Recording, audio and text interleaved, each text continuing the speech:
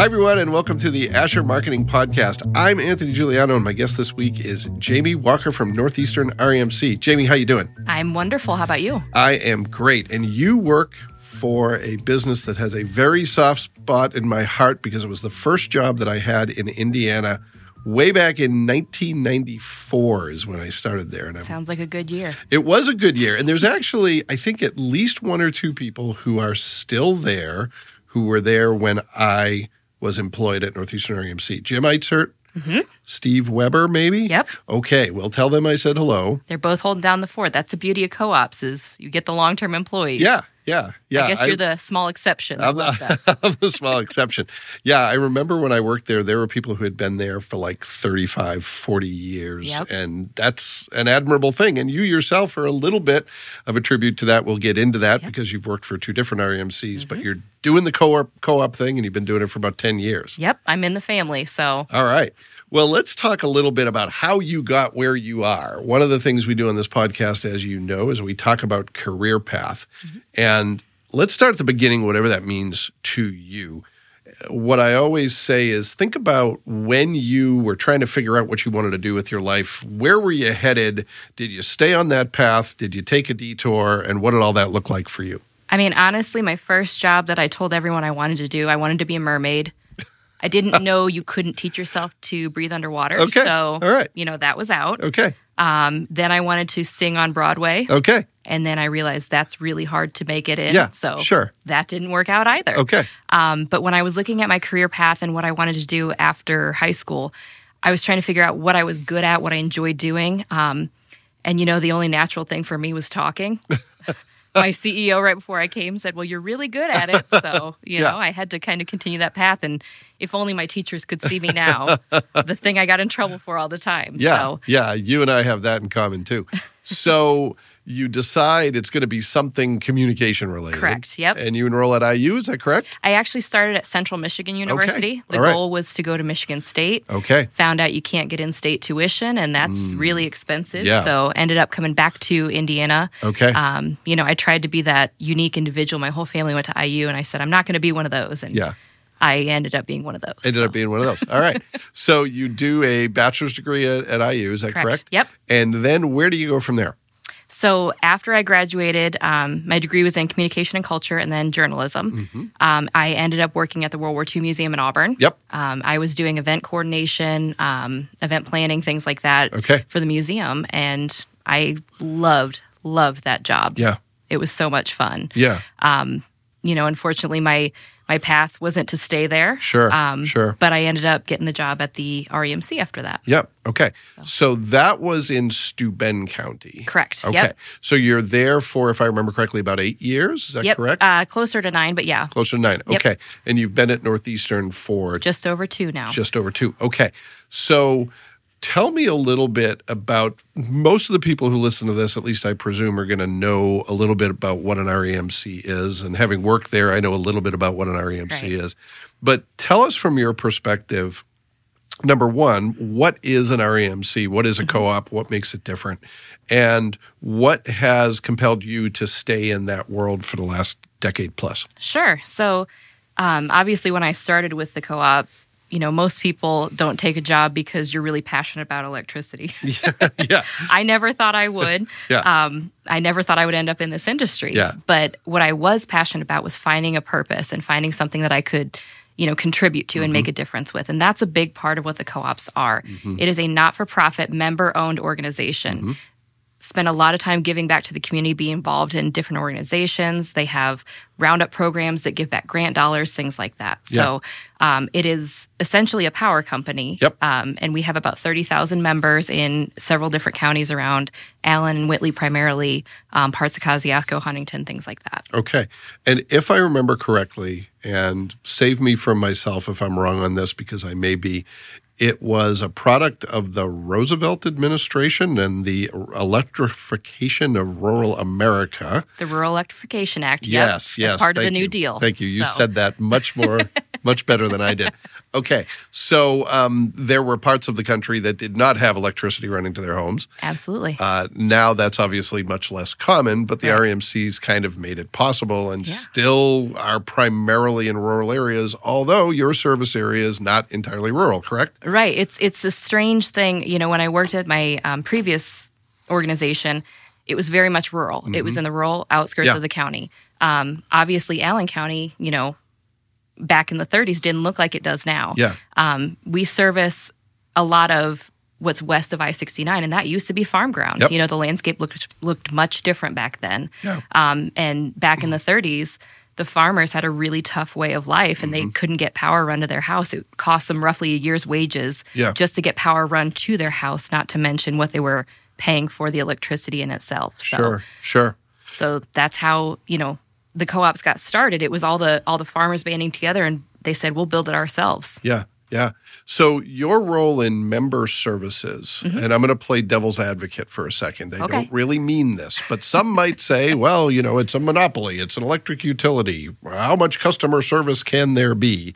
Right. Feel free. This is your soapbox to refute I that love belief. It. Yeah. I love it. Yeah. So, they're not wrong, right? We are a legal monopoly. Yeah. But what we strive to provide is a customer experience that if and or when someday in the future, the state is deregulated, that you would choose us. Yeah. We want that to be member focused. Everything that we do is driven by a need to serve the members in a way that benefits them. Yeah. Some people would argue, well, you disconnected me. You don't care about me. Unfortunately, bills still have to be paid. Sure, and I understand not-for-profit doesn't mean that you don't need dollars to survive. Yeah. Exactly. But, you have to recognize that what one member doesn't pay, the rest of the membership would be picking up. So, there are unfortunate things like that have to happen. But everything we do is to ensure that customer, that member owner, has the best experience with us that they can. Sure. So, many people, when they think of quote-unquote customer service in the utility world, they think of the people who call when the bill is too high, the people who call when the lights go out. Right. And that's part of it, of course, is responding to what is, a real need people have, and they only kind of appreciate it when it's not there. Right. What else does your job entail, though? There's programs that the REMC puts on. There's programs in terms of energy-saving programs. There's events for members. So talk a little bit about some of those things that might be unexpected that you and your team work on. Yeah. So one of the things that I mentioned earlier was Operation Roundup, where we give back grant dollars to philanthropic organizations throughout the community. We have an opt-in program where we encourage our members to participate in that. We round up your dollar or your bill to the next highest dollar. It's roughly $6 a year that you would donate, but that really adds up. When we're talking about 30,000 members participating. If we could get everyone to participate in that, we would love it.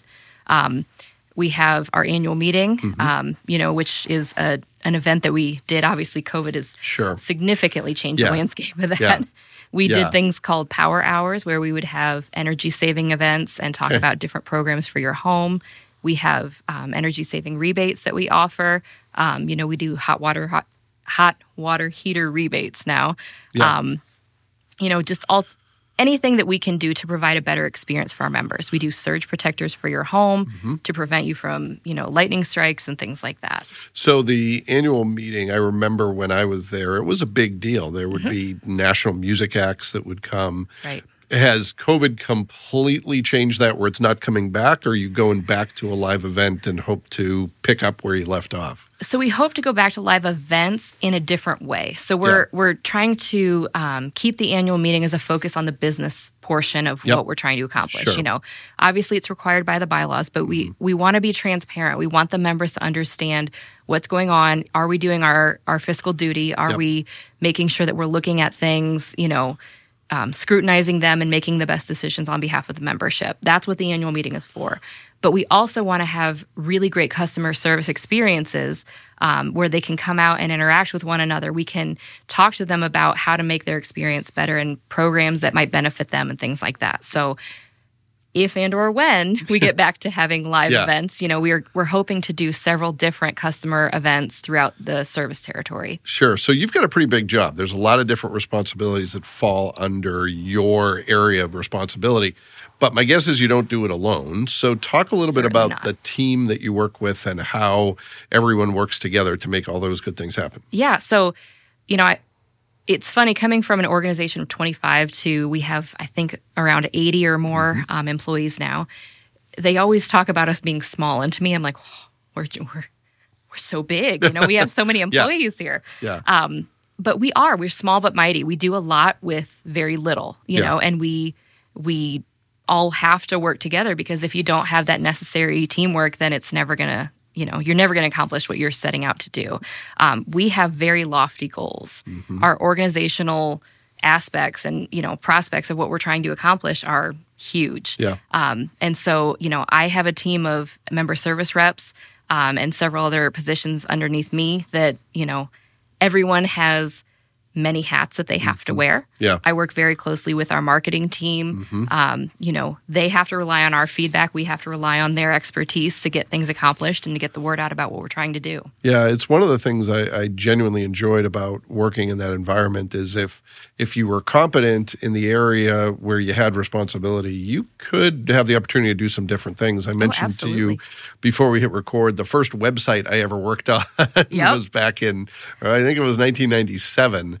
And it was Mike DeFrew, who you worked with for a short time and who was a long-time employee at Northeastern REMC. Yep. He said, all right, let's give it a shot. And Right. I learned quite a bit. Learned some of the things that, I probably shouldn't do with websites, and learned some things that I should do. The good news it was a different world back then, and Right. not a lot of people were paying attention. Or not a lot of people caught it yet. Yeah, that's right. What I love about the co-ops, though, is that we have the opportunity because, like I said, we're small but mighty. You can do so much within the organization. Yeah. A lot of people think it's stagnant or, old school, or, we're very slow to adapt to change Yeah. and adopt new technologies and things like that. Here at Northeastern, we're just not that way. We Yeah. fundamentally think differently. And, my boss has said many times to me, if you're not making mistakes, you're not trying hard enough. Yeah, So- for sure. Well, and one of the things we talked about too prior to hitting record was how good of a job the business does at retaining employees. Why do you think that is? I mean, I'm kind of astounded that there's people who are still there, who were there when I was there. And it's not an anomaly. I thought of two immediately, but I think I can think of a couple others who are still there. So why do you think that is? Why do you think you do such a good job of retaining people? So co-ops are traditionally fiercely committed to treating their employees well. We try to find the best talent that we have and grow them. I know several people within our organization who have had multiple hats and multiple titles within the organization because they're not there just for a job. They're there for a calling, a career. And if you're not finding what you need in your current position, maybe we find something else for you to do. I am really committed to looking at my employees and what are your talents, what do you enjoy doing, and seeing if we can fit that into what we're trying to accomplish. So maybe your job title says one thing, but you might have varying responsibilities throughout the year. Sure, So I sure. think co-ops have done a really good job at that. Sure. And while, there's some friendly competition among the co-ops, there's also, and I might be dating myself here, but I think there's some collaboration. Oh, there's more collaboration than anything. Yeah. And talk a little bit about that, because when I was there, it was a different time. It was just the beginning of Touchstone Energy, which was collaborative among the REMCs, but it was also an effort to offset what was thought to be coming in terms of competition. And then Enron happened and all of that went away. But Touchstone is still in place, correct? Yes, absolutely. So how do you coordinate, especially as someone who's worked for two different co-ops, how do you collaborate with other REMCs while still making sure you're taking responsibility and focus on your members? Yeah, it's difficult for members to understand, honestly. We get calls all the time from people saying, I want to start service. Well, actually, you live in Southern Indiana. Yeah. You don't live with us. Yeah. Not all REMCs are the same. We're all separate entities, but we function as one because of strength in numbers, right? We're small organizations, and what Touchstone Energy came out of was the struggle that if we do deregulate in the state, Yeah. how do we compete with people with $1 million advertising budgets? So Touchstone Energy was a branding effort to bring us all together and, advertise under that name and promote the benefit of a smaller organization. Yeah. Co-ops are notorious for sharing, collaborating. I mean, downright plagiarism, but it's okay when you're in the co-op world, We will send you everything we've got. Sure. When I worked at my previous organization, I was part of the Northeast Indiana Marketing Partnership, which was 9 Northeast Indiana and Northwest Ohio co-ops that would come together and pool our marketing dollars, and we would do different sponsorships and promotions throughout the area. So they're very, very good at working together and sharing, and what works best for you. I might take part of that, but maybe it's different for me. Yeah. Well, that's great. And it's unusual, but in a good way. Right. You reminded me of something that I don't think I've ever shared with anyone before. But when I was... We're going to do it on recording? Yeah, we're going to go for it. Here we go. Put it out there. When I was being interviewed for the job at Northeastern, this is back before like Google Maps. So I got up my map and I said, okay, I go to Warsaw and I go to Kosciuszko REMC, and I almost went there and would have never gotten the job, and it would have been my career would have changed dramatically. Somehow I figured out, this is another place in Columbia City. Right. So I was very confused. I'm still confused, just not about that anymore. Right. But so I kind of get that, how easy it is to miss that mark and to get confused about the different entities. Right. I get it. So Jamie, talk about some of the big things you're working on. You've alluded to some of them, but what are some of the things that are taking up the majority of your headspace, the majority of your time, kind of the big rocks that you're trying to move forward right now in your work? Honestly, personally, in my department, the biggest thing I'm working on right now is hiring. We have a lot of changes, some natural attrition that's come up, and with everything that we've taken on, we're just looking for the next wave of talent, the new people who want to develop themselves and grow and learn. And, it's so hard to put into a job description what you're looking for. But I just always say I want that person who wants more, that person with that hunger and that drive to find the next big thing. We've got several positions available throughout the organization just because we're so small, but we're taking on so much. Sure. A lot of our big picture initiatives that we're doing, distribution level battery storage right now.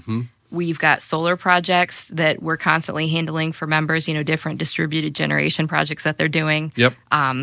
We're looking at electric vehicles and the next wave of what's coming down the pike and how we can, service our members with that. So there's a lot. And it's a really diverse employment environment because you have people who work in areas like member service and marketing. Then you've got I used to call them people who do the real work, the linemen and other folks, which is a skilled trade. Are you keeping up there, or are you like a lot of employers? Are you struggling to find people because there's challenges all over the place?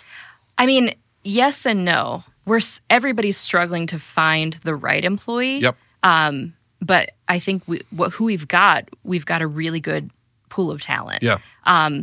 We at Northeastern are fundamentally different. As you mentioned earlier, we're not that rural organization. Most of our service territory has a lot of underground, so we're not doing the climbing the pole and putting up the lines like you would in the countryside. We have, I think it's 9 different subdivisions going in here in the next, several months. Wow. So we're just fundamentally different in the way that we handle things. But we're also taking on a lot of different projects that are really unique and interesting and, things that other people aren't exploring. And so anything from engineering to linemen to HR to, marketing and member services, like you mentioned, accounting, financials, we've got something for everyone, I guess. Yeah. And it's unique in that you educate your members about how to use less of your services. I always tell people that. Here's how you conserve power. It's like, wait a minute, isn't that how you make money? Who stays in business trying to sell less of their product, right? But that's what we do. Yeah, for sure. Well, Jamie, I want to pivot to the speed round of the show where we talk about some of the things we've talked about and maybe some new things. But potentially in a more concise fashion, although that rarely happens. So, if I'm on a word count, this isn't going to go well. No, you and I would not survive most word counts, I can tell. So, career path-wise, what's something you've learned, because you've had a lot of success, you've obviously built a great career. What are some things you've learned in terms of what it takes to be successful and fulfilled in a career? If you were giving advice, I think you mentioned your kids are 3 and 5, so Yes. it's a little early for career advice. Never too early. Well, if you were in a position to give them or someone else career advice, what would you say? I'd say find what you're passionate about. I mean, as I mentioned earlier, I never thought I'd end up in the electric industry.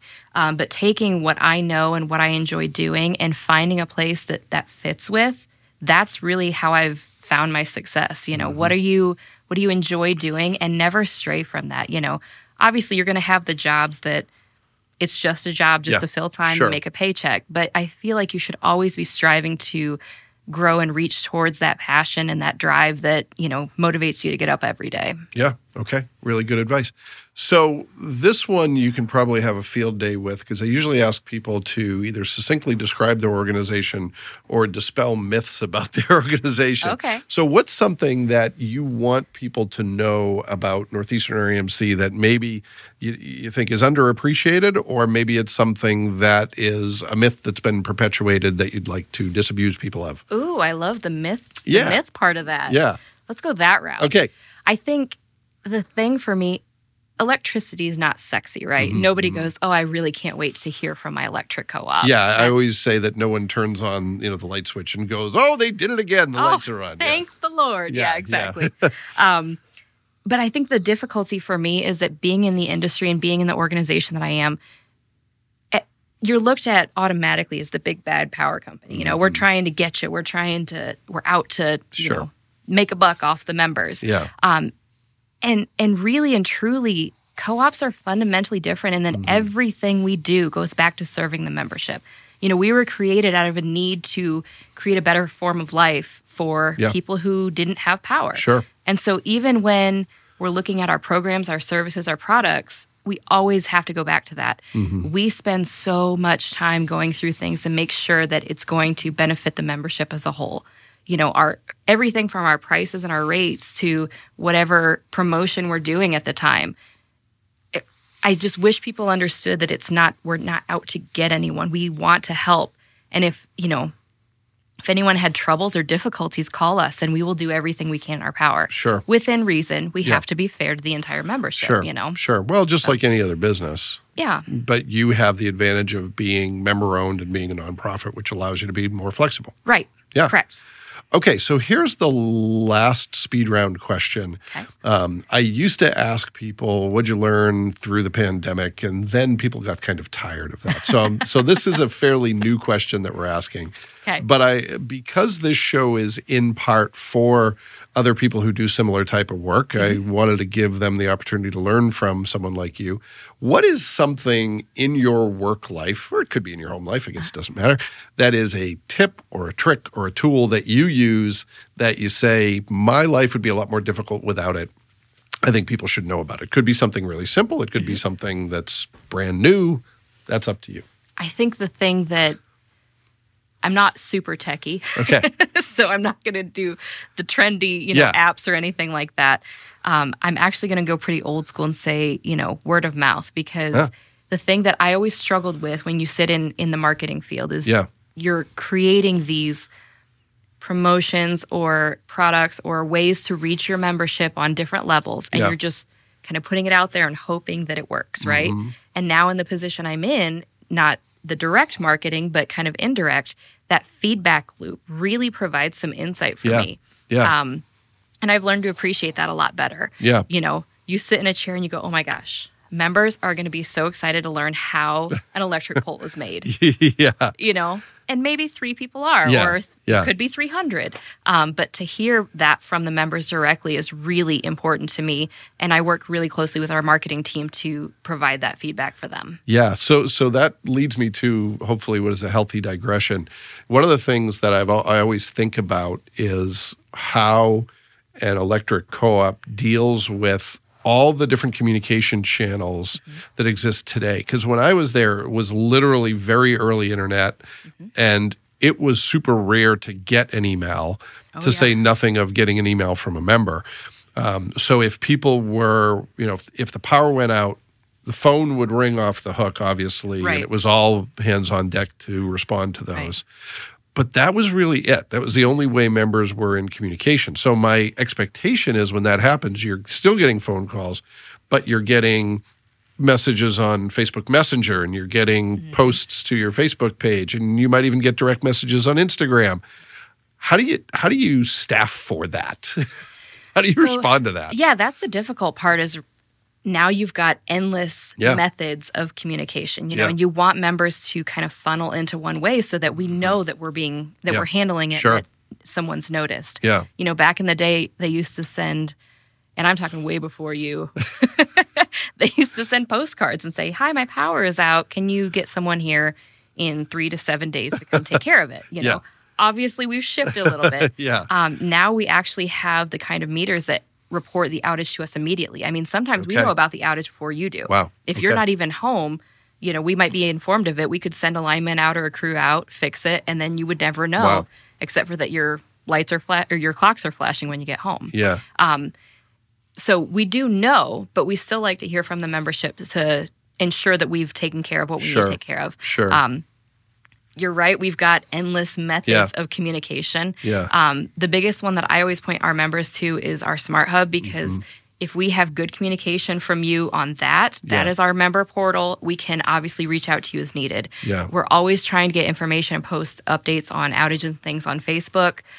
So we're trying to push out as much information as we can. You can sign up for text notifications about outages and be informed when those are updated. So, there's 1,000 different ways, but someone always finds that one way that we didn't anticipate, and then we're like, did someone see this? So I would say, hitting the main channels is your best bet to make sure that, we know about it and we're taking care of it. Yeah. Well, you said you weren't techie, but you just described a lot of technology that you use. So congratulations. You might actually be techie. No, but I like what you said about word of mouth. And when you're in any area of customer service, the one great thing, it seems like a challenge, and it is, but it's also a huge opportunity, is that now you can hear what people say. Yeah. What you do about it is a different thing, but you have the ability to get their feedback pretty easily. Yeah. And I think that's the difficult part with feedback is, you only usually hear from the squeaky wheels. Yeah. And so you have to kind of, if I hear from 30 members a day out of 30,000, I have to keep that in mind, in terms of how many is this really affecting type thing. Sure. But any feedback we get from our members is beneficial to us. Yeah. Do you like the way we're doing this? Do you have suggestions on that?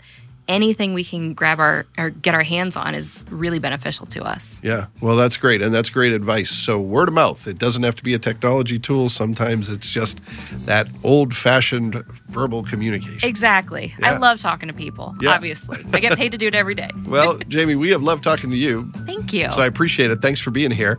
And thanks to everyone who took the opportunity to listen to this week's episode. We'll be back next week with another great guest, and we hope you'll join us then.